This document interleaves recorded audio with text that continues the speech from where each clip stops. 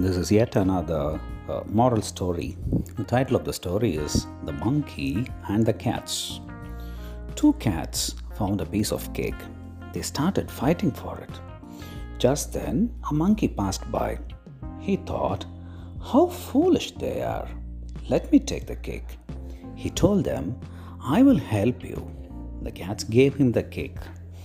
The monkey split the cake into two pieces, but one was small, the other was big. He bit off a piece from the bigger one. Now, this was small and that was big. He kept on biting till the cake was gone. The poor cats were hungry. Moral of the story is, do not quarrel, others will fool you. Thanks for listening.